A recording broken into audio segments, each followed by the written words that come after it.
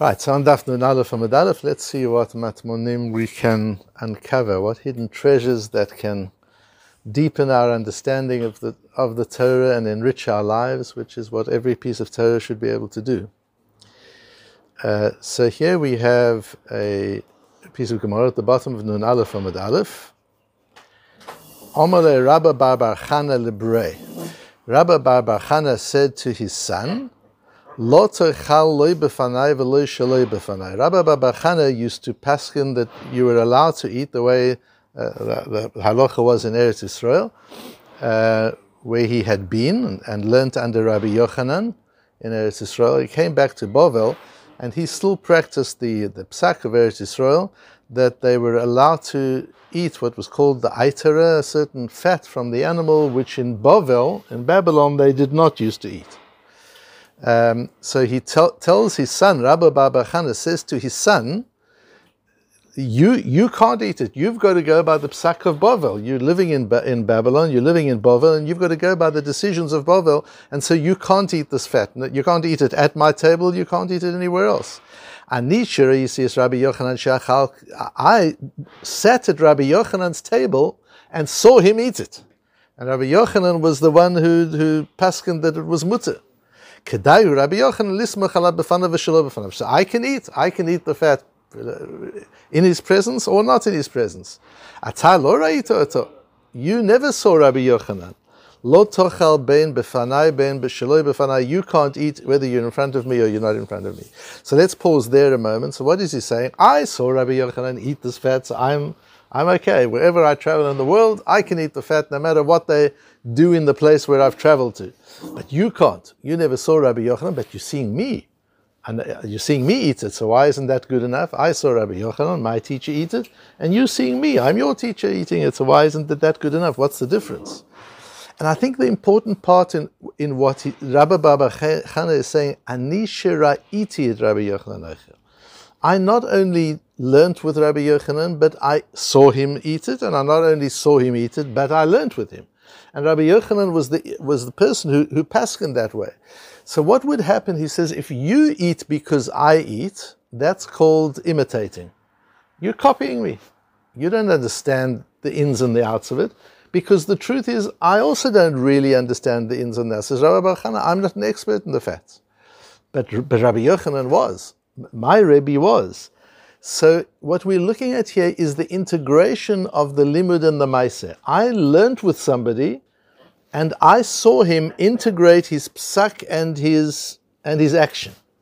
And when you're with somebody and you watch them live out their psak. We're talking about somebody who doesn't just paskin because he looks up and he says, Rav Moshe Feinstein says, so that's the halacha. That's not paskining, that's reading.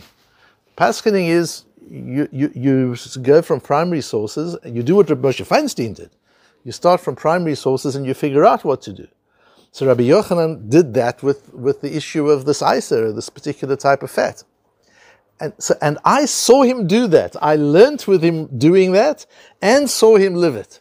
When you live with somebody who's living their psak, that's called shimush, that's not limud. You're not just learning with them, you're living with them, you're serving them.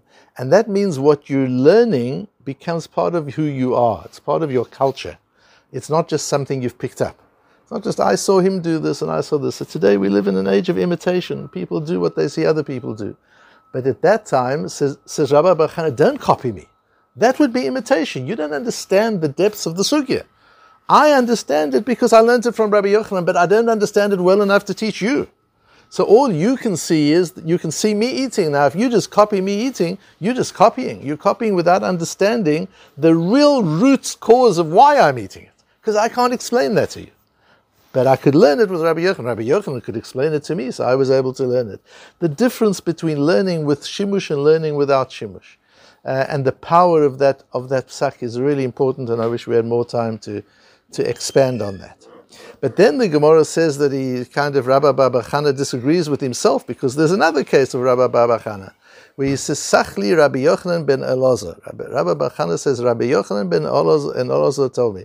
It's probably not Rabbi Yochanan ben Elazar, because there wasn't a Rabbi Yochanan ben Elazar. In the Yerushalmi, there's a Rabbi Yonasan ben Elazar, and Rabbi Yonatan ben Elazar was a Talmud of Rabbi Yossi ben Lekunya of Rabbi Shimon ben Rabbi Yossi ben Lakunya, who is the case we have over here. So this is probably Rabbi Yonason ben Elazar, said that once I was following my Rebbe, Rabbi Shimon ben Rabbi Yossi ben Lakunya, who was a Tana. So Rabbi Yonason ben Elazar was a first generation Amoira. Rabbi Shimon ben Rabbi Yossi ben Lakunya was still a Tana. I was learning with my Rebbe who was a Tana, and we walked into a garden, and he ate from the blossomings, the early growths of a cabbage during the time of the Shemitah, and he gave me to eat as well, even though most people paskin not to eat it. And he said to me, my son, you can eat with me, but don't eat not before me. I saw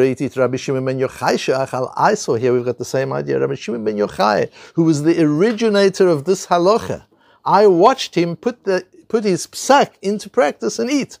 That now is part of my psyche. I can't not eat.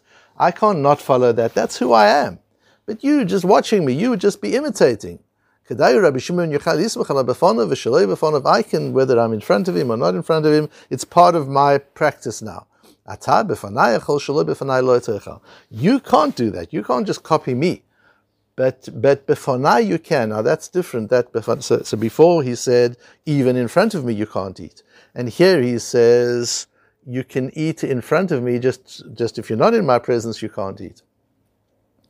And I saw that, apparently I haven't seen it inside, Rav Moshe Feinstein in Masechta Shabbos speaks, I think it's in Siman Yud, speaks about this Gemara, and he says the difference is that Rabbi Shimon ben Rabbi Yossi ben Lakunya was the Rebbe of Rabbi Shimon ben was the Rebbe of Rabbi Yochanan ben Elazar, and he was the Rebbe, and he was the Talmud of Rabbi Shimon ben Yochai. So what's that important? Says Rav Moshe Feinstein, if you're eating with your Rebbe, you can't say, sorry, I'm machmir, I don't eat. That's what we learn over here.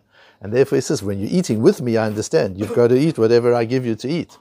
But in the case of Rabbi Bar Chana, he was talking to his son. The father and the son eat together every day. The son can say, I don't feel like the fat today. I don't want to eat it. He doesn't have to get into a halachic issue. It's not an halachic disrespect.